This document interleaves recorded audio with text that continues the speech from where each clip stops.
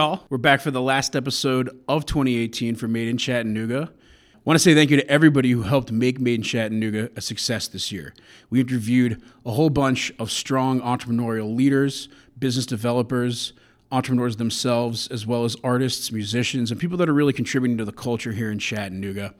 And for those that are interested, our top 3 episodes of the year were our first with Marcus Shaw and Nick Lutzko. And then we went down the line with talking to our mayor, Andy Burke, and a fantastic jazz artist and upcoming hip-hop artist, Suevo, out of Chattanooga. And then last but not least, number 3 was with Vibrant Meals, a local food delivery and food company here in Chattanooga, and Courtney Holder, an artist in Chattanooga as well that now goes by Ayla Silver. So thanks to those as well that really helped us tell stories of Chattanooga and create some seriously awesome episodes. We're going to hear in our next episode, which will be our last episode of the year, a talk with Charlie Brock, the outgoing CEO of Launch Tennessee, which is an entrepreneurial resource focused on providing developing entrepreneurs and developing startups the resources to make traction in the state of Tennessee and grow from there. And then going back to that first episode that we just talked about, we're bringing Nick Lutzko back onto the show to talk about what he's doing in next year.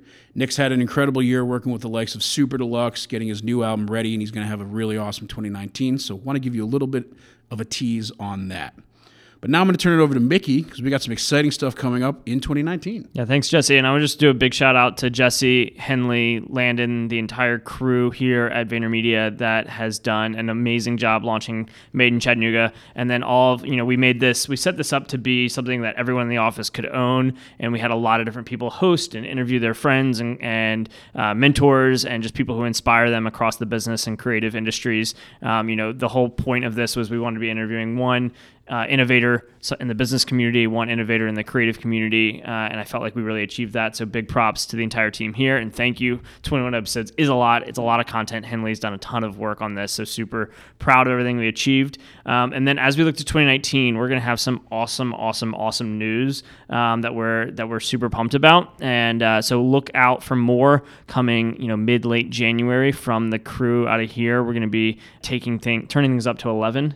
As they say, and we're super excited about it. So I hope everyone has a happy holidays, a happy new year, and we will see you back here big time in 2019. We're here with the esteemed Charlie Brock. Thanks so much for joining us on the Made in Chattanooga podcast. If you haven't taken a listen yet, which it's fine if you haven't. Right. We like to interview in all honesty, I have not, so I apologize. Fine. No worries. On these podcasts, we like to interview one person from someone we call an innovator, so someone who's doing really interesting things in the business community or just at large with the nonprofits or things like that, education, that we think is just doing something disruptive in their field. And then we like to interview a creator, so someone who's in the arts fields, or maybe interesting music, poetry, whatever. So you're obviously in our innovator camp, though good. We're all creative. Not all of us are artists.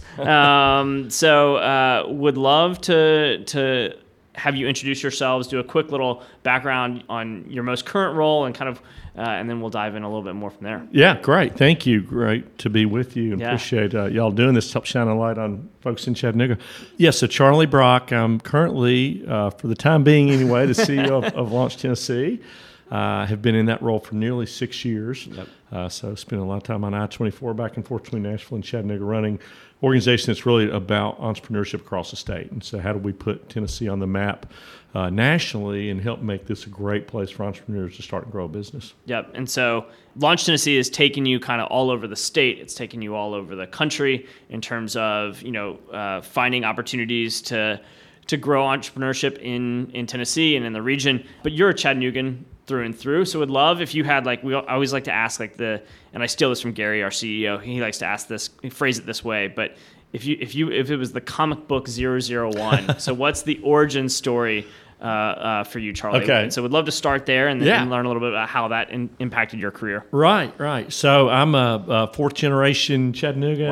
Wow. Great grandfather moved here around the turn of the century, right before the turn of the right around 1890s, I guess. Yeah, the turn of the 19th century. Yeah, that other century. And so, or 18th. So yes, I've obviously a long family history here in Chattanooga.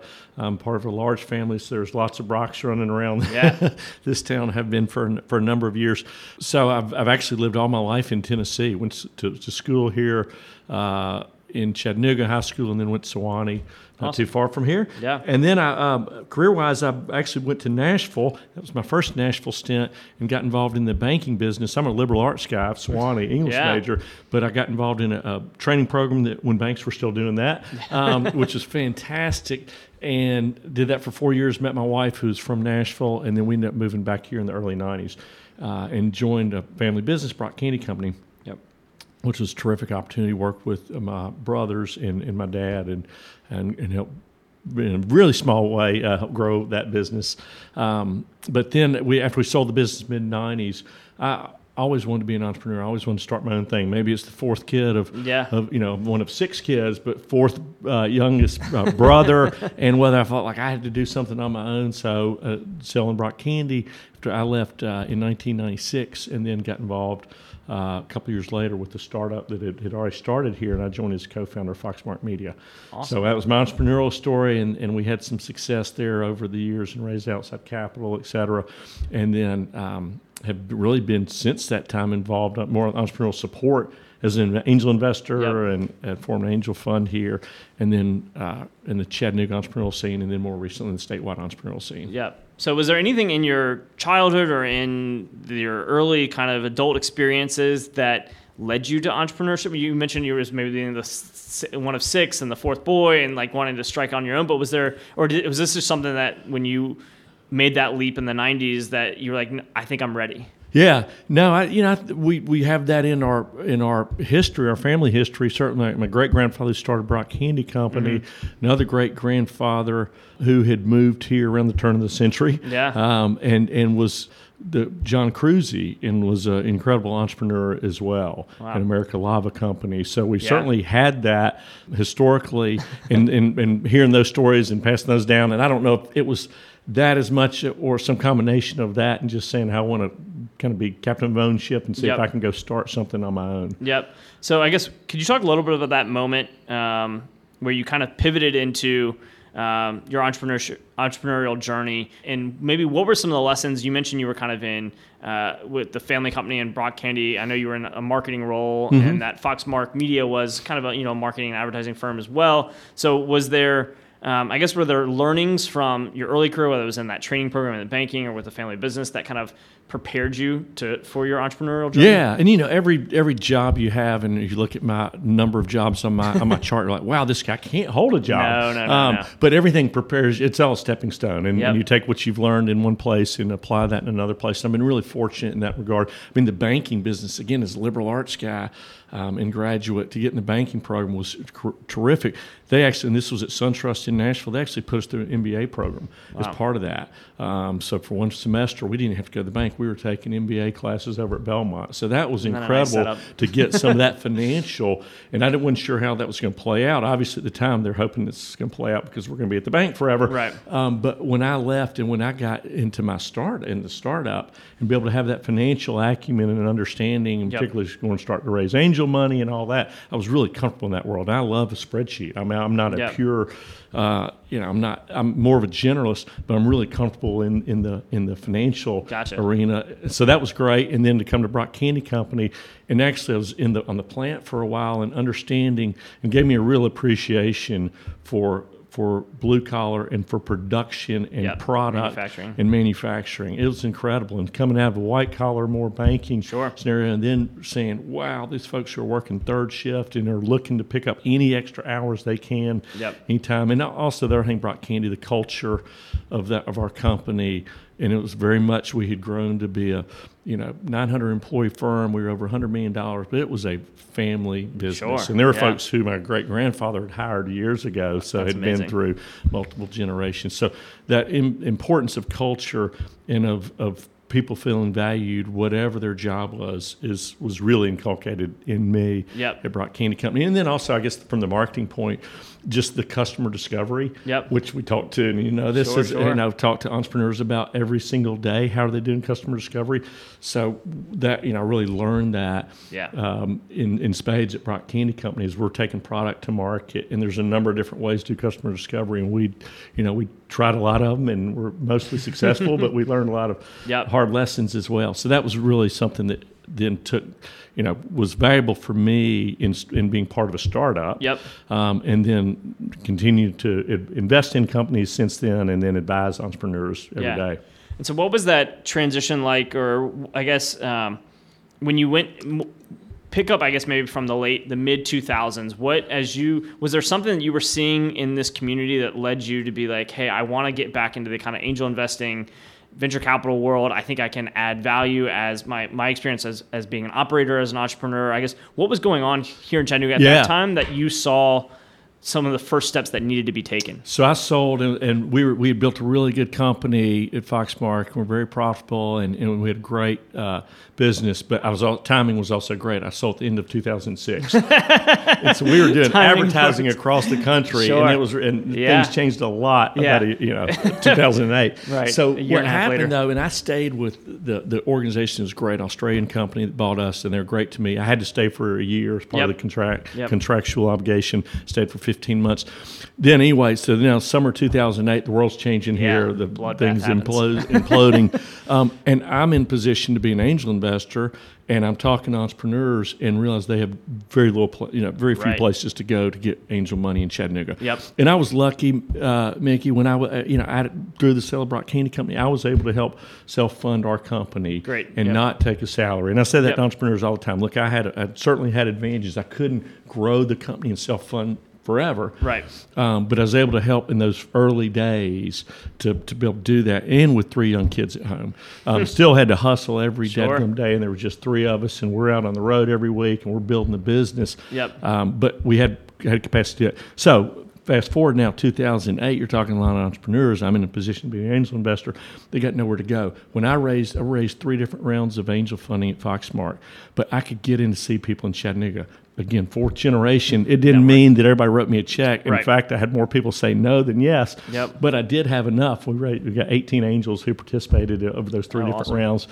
And again, I could get in the door to see them. And that was not the case when I'm talking to entrepreneurs here in 2008, 2009. So there's a lot of momentum around and energy around, let's get Chattanooga's entrepreneurial ecosystem off the ground. Yep. We've been kind of dormant in that for a number of years. Let's get it going. So one of the ways that I was a participant in that, and there's a lot of people doing so, was Chattanooga Renaissance Fund. Because I was like, we got to have a capital group. We got to have a place for people to come and get capital, mentorship, et cetera. So that was really the pivot for me. It became a personal mission to say, we've got to have this asset and this opportunity here that I had as a 4th generation that most people don't have. Yeah, no, and I think it's been a decade later, and yes, there's been a lot of mile markers and a lot of things done in between then, now like 2008 and 2018, but at the same time, I don't think Chattanooga's having its moment or it's building towards something without some of those early foundational, hey, let's organize to make sure there's capital available. Let's organize mentorship and show entrepreneurs here in Chattanooga a little bit of a path that can be taken. And so I guess what made you or inspired you to say, all right, I've done this now, whether it's Chattanooga Renaissance Fund, whether it was then with CoLab and kind of getting that off the ground, to then say, this needs to be not just Chattanooga, it needs to be across Tennessee. Was that someone from outside the city coming to you and saying, hey, what are you guys doing in Chattanooga? Can you bring this to the rest of the state? Or was this you proactively saying, we've got something going here, I can hand it off to some other folks, but I need to go help the rest of the state? It was very much the state coming to here and saying, help us launch Tennessee off the ground. So we had, we had good things. And the cool thing about the Chattanooga story, and this is so typical of Chattanooga, there was a lot of, this was not a command and control. Right. I was just one small part of a lot of people with their shoulders against the wheel here. Yep. And so it was very organic, and it was, from what was happening at Lamppost Group and what Sheldon been doing at CoLab and what we were doing with CRF. And Sarah Morgan, I always say, was the grand master of all this, driving us through Lynn Hurst with Innovate here. So it was really cool how it was happening. And so what happened, though, when Governor Haslam was elected in November 2010, and as part of his, he did a economic development strategy he unveiled in spring of 11, Jobs for Tennessee plan. One facet of that was entrepreneurship and innovation. So that was really, we were doing things at CoLab, but we weren't running the accelerator yet. We were all, it was very much patchwork kind of funding, et cetera. And so the idea that as part of Governor Haslam's plan that we have entrepreneur centers across the state running accelerator programs so we could apply for funding. So with that, I agreed to be the CEO of CoLab, and so we took on that state contract in November of 2011. But it was that was still handled through ECD. Basically, after about 6 months, we didn't get our contracts for 5 months. We didn't get our money. Yeah. Luckily, Ben Wood and Lynn Hurst had helped support us to get off the ground with our accelerator program. And so basically that was when they said, we need a separate organization doing this. And that was the genesis of Launch Tennessee. Gotcha. That wakes up every day thinking about nothing but entrepreneurship for the state. So they came to me in early June and said, hey, we're doing this. Will you come run it? But this was 3 days into Gig Tank. So we had 8 companies here who were here for the summer, not just because of me, certainly, but I was leading the accelerator. So I was like, no, I can't. Can't do it right now. Yeah, I can't do it right now. And I'm not going to be ready to start September 1 because I think we're going to be all going to need to take a breath after the team's finished in August. So anyway, all that. It was interesting because I wasn't convinced that we were going to be able to be entrepreneurial and run Launch Tennessee as a corporation, not as a nonprofit government entity. And so I actually didn't commit. I said, call me back in September. We talked in September. I still didn't commit until late October that I would be there. And so you pushed it to be that. I just wanted to make sure, and we had a 4-year contract and say we're going to be able to try things. If they fail, they fail. We'll learn from them. We'll move on. And if I'm not the right person, so I didn't sign a contract. I was an at-will employee. So if I'm not the right person, you let me go. And if I'm having to treat this in a very bureaucratic fashion, not as an entrepreneurial startup, I'm not going to be the right person, and I will leave. But I'll make sure I'm not going to leave you hanging. But so it's been fantastic. Yeah, and so Launch Tennessee, I'm sure at some point you put up on a whiteboard, make Tennessee the most startup-friendly state. Mm-hmm. And I imagine when that idea came and got brainstormed, I'm sure there was people being like, well, why does Tennessee think they can be the most startup-friendly state? I know Steve Case talks all the time about how 80% of venture capital money still goes to 3 states in our country, California, New York, and Massachusetts. So I guess what inspired that? Right. And what made you think that it was achievable? And do you think we have achieved it 6 years later? Yeah. No, and actually it's fairly new. I mean, we just kind of came up with, that was a year old, that kind of vision statement. So we felt like, Mickey, one of the things that we're most proud about Launch Tennessee is that we've helped create, with partners across the state like Marcus and CoLab here, a collaborative network. Yep. And so we've got an opportunity here for an entrepreneur in Chattanooga through this network and through Launch Tennessee being connective tissue there can get access to resources across the state. Yep. And so for us, it's about increasing the density of resources and increasing the access to those resources for entrepreneurs. And the way we win in Tennessee is by having that on a statewide basis, because Steve Case is obviously right. We're not going to have more capital than a lot of places for a while. We're not going to have more PhDs, more research, more talent than Boston, Massachusetts, California. But can we collaborate in a more effective way than anybody else in the country? Yep. And I believe that we can. And I've not seen, there's some other states doing great things, don't get me wrong. And there's other organizations, tech-based economic development organizations. What I have not seen is the kind of structure and the network that we've created. But now we got to pour gasoline on the fire. We've put infrastructure in place. Right. And so now we got to continue to add to that infrastructure. We got to put more nodes on the network. And so that an entrepreneur, regardless of which of our 95 counties they're in, can get access to resources. If we can do that, that's the most startup-friendly state. Nobody else is doing that. So for us, it was like we need a vision. We need a vision statement that can help catalyze, inspire, and get more stakeholders into the game here. So we're a long ways from being there. Yep. Yeah, but we're on our way. So what are some of the brass tacks to, you mentioned putting more nodes on the network, but I guess you mentioned it earlier, but you're now the outgoing CEO. You've got another couple of weeks at Launch Tennessee, and you've got an awesome successor with Margaret Dolan coming in. I guess what have you guys collaborated on like, okay, what are the actual tactical next steps that you think need to be carried on? Obviously, she'll bring her vision and strategies to life, but curious about, you've kind of built a foundation, like you said, you're building an infrastructure, and we've built this network where it is possible for entrepreneurs across the state to find the mentorship, the capital, the lessons they need to take off. But I guess what work still needs to be done? Yeah, we've actually just finished a new 5-year strategic plan. So we were working on the vision statement, most startup friendly, really a year ago, and said we need a plan. And this was all very intentional in terms of the timing here. And I told the board a year ago, I said, look, we want to work on a strategic plan. We want to get y'all involved with that. We need somebody, a leader, who's going to lead that plan and execution, implementation, and commit for a 3 to 5 year period. Yep. I'm not that person. I said I could be it for another year or whatever. I mean, I've loved doing this, but I said I'm not in for another 3 to 5 years. So let's try to, laid out a roadmap, if you will, said let's go through strategic planning, let's have this process, and let's go through this during the summer, and with naming my successor by the end of the summer, and then I'll leave in the fall. So that's the plan. So I feel like we've got a great plan in place. At the end of the day, Margaret's got to own that, and she's going to tweak it and lean into different aspects of that.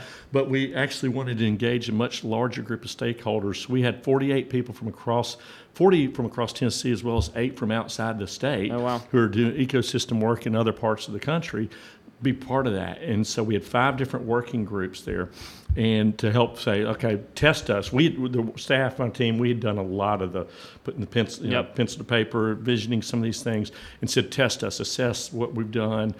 Let's look at other best practices, et cetera. So our board approved that in July. So I thought it was really important because we are public-private. We get about 70% of our funds from the state. And with the new administration coming in, new EC commissioner, new governor, for us to have this plan that's been approved, endorsed by our board, which is a really great board of folks, public-private, includes some state legislators, includes the head of Oak Ridge National Lab, that includes the head of tech transfer from Vanderbilt, FedAct, Richard Smith from FedAct, some entrepreneurs, investors. Great board that say, we believe in this. We believe in this plan. We got to support it going forward. Right. So I think hopefully it gives the new CEO, Margaret, a great platform from which to carry on. So I guess how could, if someone's listening and they're like, I can add something to that mix, whether it's I've got capital or whether it's I've got, entrepreneurial experience that I can share, or I've got marketing skills that I can help, or whatever that is, how can people get involved or help out with kind of that overall mission of making Tennessee the most startup friendly state? Yeah. Well, go to our website and shoot us an email, info@launchtn.org. And we'd love to hear from you and see how we can plug you in. And we may look to plug you in, whether it's at the Launch Tennessee statewide level, or it may be with one of our partners on the ground. We've got 6 entrepreneur centers, including CoLab here, that are doing great work on the ground. We help fund them, and then again, they're getting outside funding as well. Where are the other 5? So the big 4 cities in terms of Chattanooga, Knoxville, Nashville, Memphis, plus Jackson, Tennessee, and West Tennessee, and then Cookeville. Between Nashville and Knoxville. And then we also have about 25 other grantees that are doing work across the state. We're also working with 30 different universities across the state doing different programming. And we're looking, all this is over the next 5 years now, the strategic plan is to really double down on all this. Another huge opportunity and a huge facet of this strategic plan is what we're calling market access. How do we get more Tennessee corporations supporting Tennessee startups as customers, not just as advisors and helping you navigate your product development, but buying from them. So if we can do that, again, that's part of the big piece of startup friendly for us.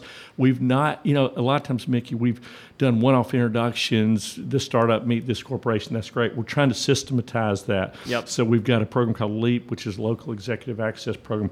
We're doing facilitated meetups, if you will, around the state now, where we're meeting with corporations, learning some of their pain points, going out to our startup portfolio across the state. Who can help? And facilitating those introductions. So we have a revenue goal as part of the strategic plan. That's awesome. And we've actually just onboarded a new tech platform that will help make all that much more systematic.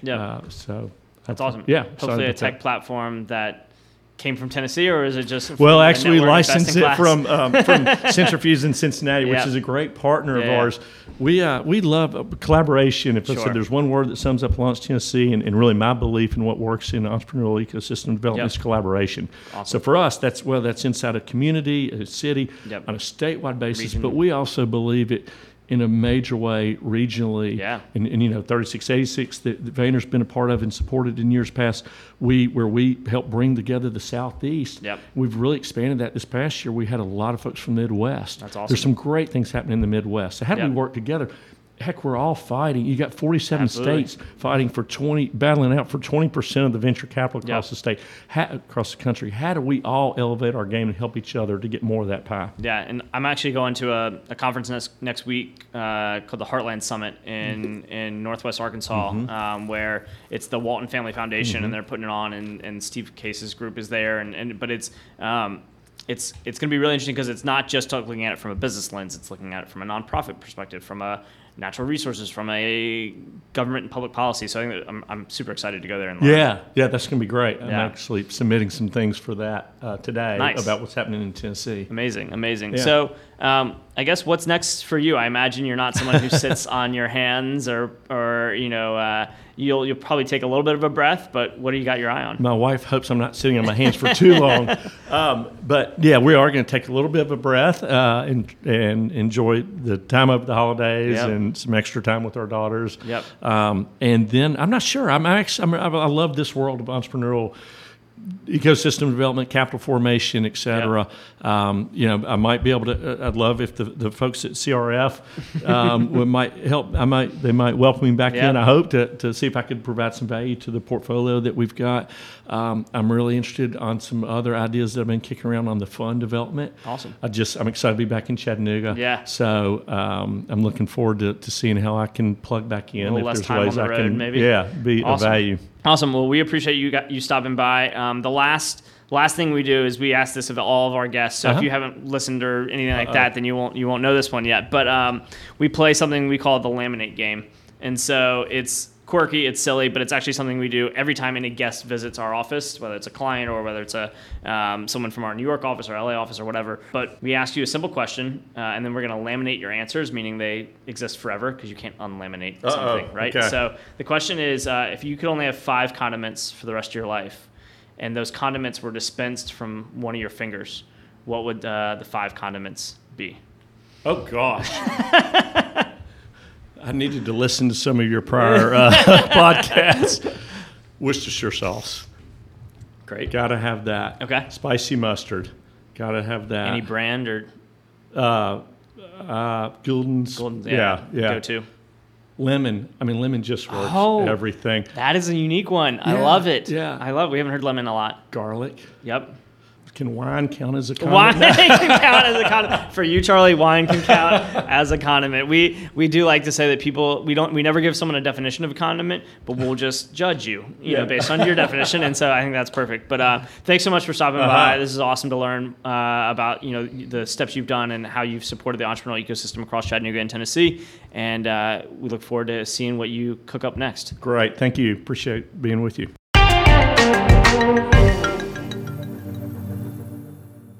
Hey, everybody. We're going to have a really packed episode today, kind of a walk down memory lane from our first episode, which came out in April of this year, with a gentleman named Nick Lutzko. We're going to talk to Nick about what he's been doing over the last 7 to 12 months with his career in Chattanooga and getting ready to launch his new project. And then we're going to hear a few new songs from him as well. Hey, Nick. How you doing? Hey, doing great. Thanks for having me. Thanks for coming on the show. Of course, anytime. Very good. So 7 months ago, you were our first episode on Made in Chattanooga. That is correct. It was a really... Time flies. Yeah, we're almost a year older. It's wild. Bit more mature and really kind of going with it. And I think I heard your origin story in that, and something that really kind of came out of that was how you were kind of taking a different look at both commercial songwriting, music writing, production in general, and putting your name on it, your fingerprints on it, and really kind of creating a sound, but also I think a visual world and a landscape that spoke to who you are and what you wanted to bring kind of out of Nashville into Chattanooga and build your name upon. And that was really Nick Lutzko and your band along with that. How's that going today? It's going, man. We are currently putting the finishing touches on a new record. It's fully written. Most of it has been tracked. We have about another full day of adding horns and xylophone and other auxiliary type things. And Awesome. I just need to finish mixing it, and we've been working on it all year, and I'm thinking a spring release is sounding most realistic. Spring 2019. Yes. Awesome. What's the project called? It's called Swords. Awesome. What's Swords all about? It was originally called Sideshow, and it was a total accident, but I had written 5 or 6 new songs, and somehow they all started with the letter S. Really? There was a Sideshow, Stairwell, Superior. Which we heard on our first episode. Yes, that's true. Yeah. So all these songs, and it was just really confusing and frustrating to the band because I kept saying the wrong names and people kept interpreting the wrong names. And I was like, man, I need to retitle every one of these songs. Like, I don't know why I only write songs about S words. Right. And then Adam Brown, our drummer, suggested calling the record Swords as a joke. But the more I thought about it, the lead, I guess for lack of a better word, single off the record is Sideshow. Mm-hmm. And that song I felt like encapsulates a lot of what I'm trying to say across the record. Understood. About like the current zeitgeist and just the political climate and just culture in general. And I felt like there may have been some overlap with the imagery of swords and the Sideshow of like sword swallowers and then thinking a little bit beneath the surface of like a sword as a weapon and then all of these different songs that are dealing with different facets of society and different ideologies and how they can be weaponized. And I just thought it was a cool way to kind of wrap this album together. So we leaned into it. Even though it was just a total fluke accident, I think it turned into something that's a lot more interesting than we kind of originally envisioned. It sounds like it. So the album's going to be called Swords. It's correct. Come out in spring 2019. And I think having had the privilege of listening to a couple songs and talking to you a lot about it, it's got a very strong message coming out of it. And I think from a perspective of you as an artist and what you've done to date, and I think kind of your prior work made statements about you, your career, the state of things. How do you think this has kind of evolved into what Swords is saying today? Yeah, good question. I really feel like it's just a lot of frustration. Okay. I don't know if how much I talked about it later or last time, but I feel like one of my biggest driving factors as a songwriter is like what's getting me pissed, for lack of a better word. Like a lot of people say, write what you know, and I just write what's bothering me generally. Understood.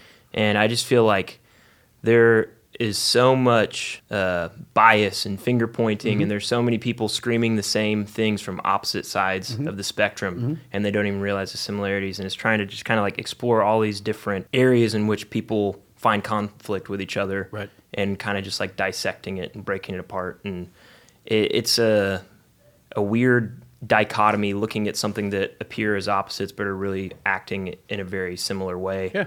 And I think that the first two songs on the record are Sideshow and Superior, and both are kind of told from opposite sides of like the political spectrum. Understood. And calling out the other side and what they deem is incorrect in their thinking.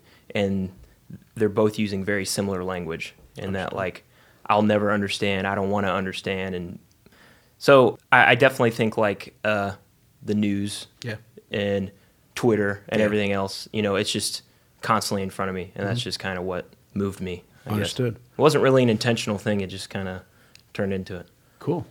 So it's got 11 tracks on the album. Correct. And they're kind of, as you had said, piecing apart what's an ongoing tension going on in the world or in the general cultural zeitgeist. Yeah, and it's pretty loose. I think like some of the songs are more obvious in what they're pulling from, and then others might go into other aspects of like what affects us, like technology and cultural norms and expectations and those sort of things. I think one thing, I mean, especially towards your gift as a songwriter, and we heard this in Superior, which to the, I think we'll call it the untrained ear, sounds like a general song, but if you actually listen deeper to it in the context of Swords, it takes on a much greater meaning in a sense of privilege or crime or things like that as well. Right, cool. Yeah, I always hope that it comes across that way. I never really know if it, if I'm achieving that.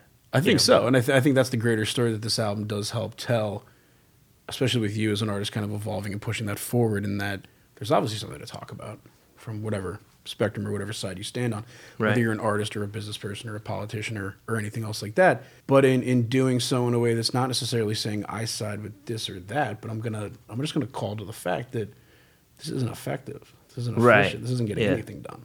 Yeah, and it is really interesting because I claim a side myself. Yeah, you know what I mean? I feel like I'm one side 95% of the time. Yeah. But it doesn't mean that there's not BS on all ends of the. Of course. I might think one side smells way, way, way worse, but I don't know. I hear you. So in terms of that, and I mean, outside of the messaging, which is obviously very provocative, very powerful, and makes for a very solid album, the music has a very different energy in a sense where you've obviously progressed as an artist. I think your band's grown and changed and morphed as well. How's that really helped put this project together in a new way compared to what you were previously doing? And for our listeners who may not have listened to our first albums that Nick built were very DIY and kind of singular in a sense before you went into production that allowed you to then kind of bring it together with a larger band. Right. Yes. So for the earlier projects, I basically would record everything in my room. I didn't play drums, but I recorded like MIDI drums. I programmed all the drums or whatever.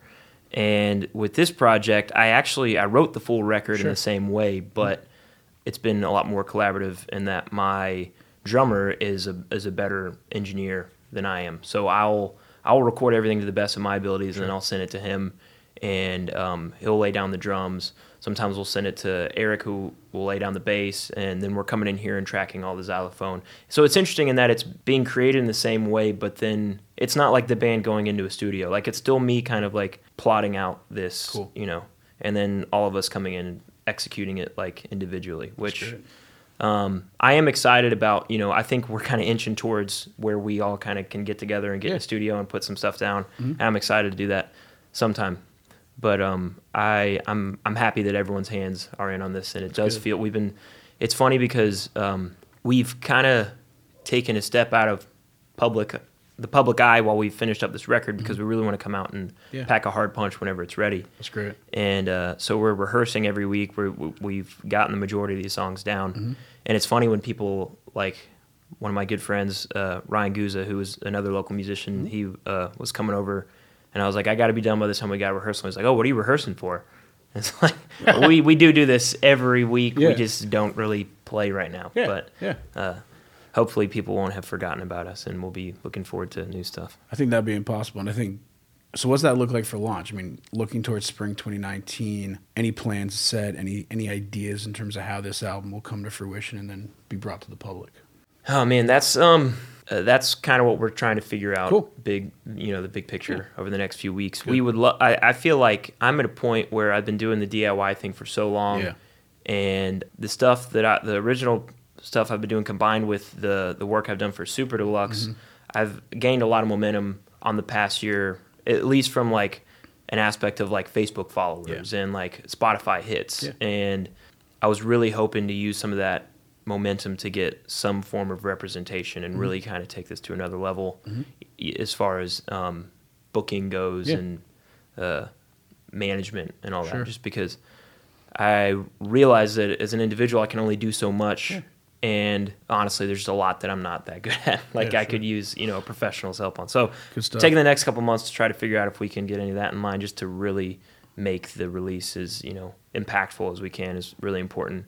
But if we can't, I mean, I'm still really optimistic that we could put it out ourselves. Cool. And, plan a really big, fun CD release show and try to make as much noise as possible, just like we did with Nightfall and the Parade and all that stuff as well. Just trying to create some kind of story around it that people would be excited to take part in. Understood. Well, I certainly think, you've got a fandom behind you that's obviously grown throughout your work over the past year. And hey, if you want to help launch an album, hit up Nick Lutsko. But let's talk about that. I think Super Deluxe was a big piece of what this year was looking like for you, and they've RIP kind of went into a different direction. But that gave you some firepower. That really kind of allowed you to spread your wings and try some new things and get your name out there, right? Yeah. So, they went under, I guess it was almost exactly a month ago now. And I just had no, it was just totally out of the blue. I think I found out like through Twitter, like someone sharing an article or something. And I worked for them I did freelance for them for 2 years. And it just progressively got better and better as far as like how much I was doing for them, how much creative control I had, and how much credit I was getting for it. And it was a really cool, exciting, challenging place to work, and I really enjoyed it. It's a bummer that they shut down, but I'm really thankful for everything I did get to create and all the new fans I got to make and all the weird stuff I got to put into the world that wouldn't be there without them. Will the weird stuff continue? The weird stuff will continue, yes. I don't know if as many people will be watching them because I don't have 2.5 million subscribers to my YouTube channel or whatever they had. Not yet. We'll get there. Yeah, we'll see. So regarding the album, you're going to play a couple songs today. What are you going to play for us today? That's a good question. I'll probably play Sideshow. Cool. I'll try that one out. Yeah. It's weird that I haven't. I have I haven't had a chance to perfect these songs acoustically, so it'll be interesting trying them out. Hear it raw. Yeah, for sure. It's weird. I feel like a lot of artists will write a song with an acoustic guitar and then they'll play it for the band but I write as I'm producing. Yeah. So it's always kind of taking the step backward after having a finished song and trying to take all my favorite parts and strip it into one, so I can see that. that's something we'll be trying to do here in a few minutes, I guess. Very cool. What's the story behind Sideshow? Just to give our audience a look at it.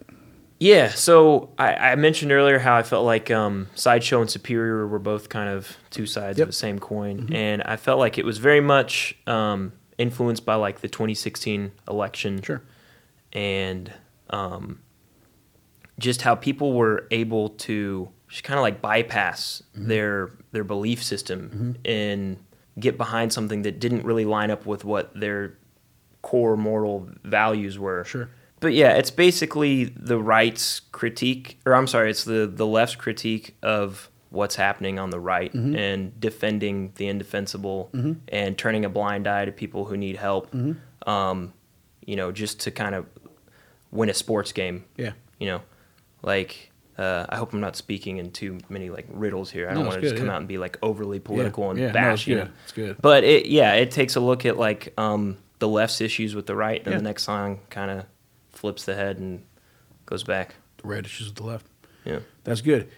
There's a circus element to this album as well, right? Right. Yeah. So like lyrically, it's kind of, I guess the metaphor is that like we all kind of fell asleep at the wheel and woke up with the freaks, steering the ship. Now we're in the circus, yeah. Right, yeah. Understood. Yeah. So let's hear Sideshow. Okay, let's do it. Cool.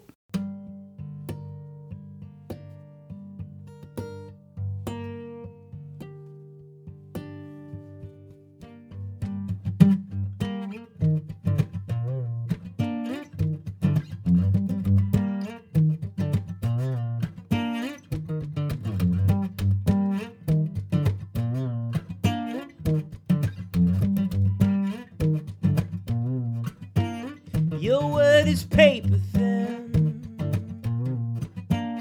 You told your children they could reach for the stars, then fed them red and popped their futures into VCR. Now they're walking on the ocean floor thinking they can swim, and they're walking on the ocean floor thinking they can swim, until you swallows them, and you convince yourself that they asked for it. Your ignorance must be bliss. Oh, but for everyone else is the worst is living in ghosts from the circus, running right into your fist. Oh, and I'm starting to think it's on purpose. Believe it or not, we deserve this for sleeping at the sideshow.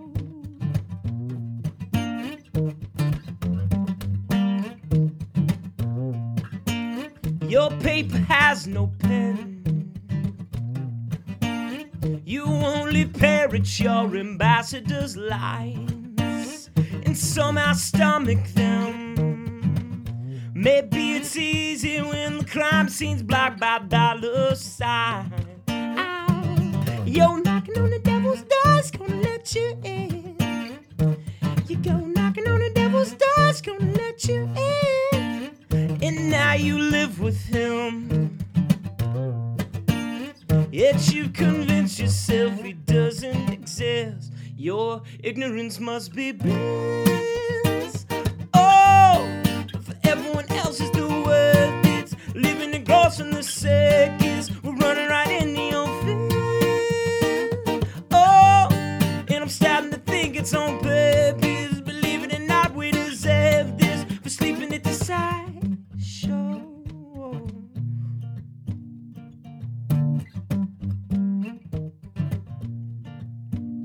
Your tenant's caving in.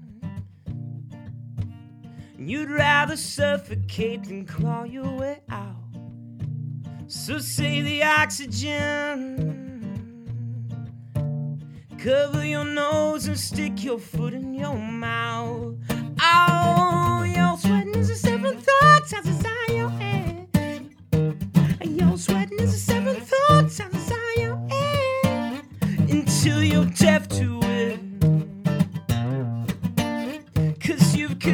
yourself it doesn't exist. Your ignorance must be bliss.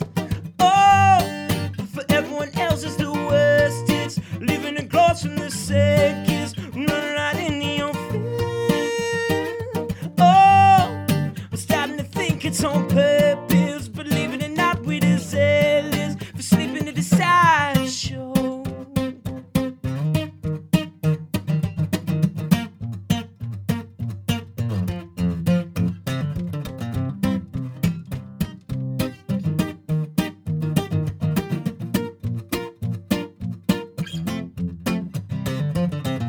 Your teeth are pressed against the pavement.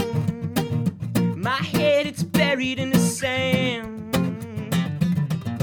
You pledge allegiance to your placement, and I will never understand why we're sleeping at the sideshow. Whoa, whoa, whoa. I'm sick of sleeping at the sideshow.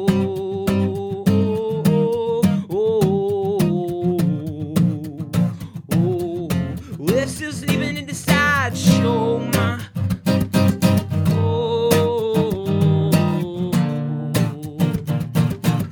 I'm sick of sleeping in the sideshow, ma. Oh, I'm gonna save myself, I'm gonna save myself, I'm gonna save myself. I'm sick of sleeping.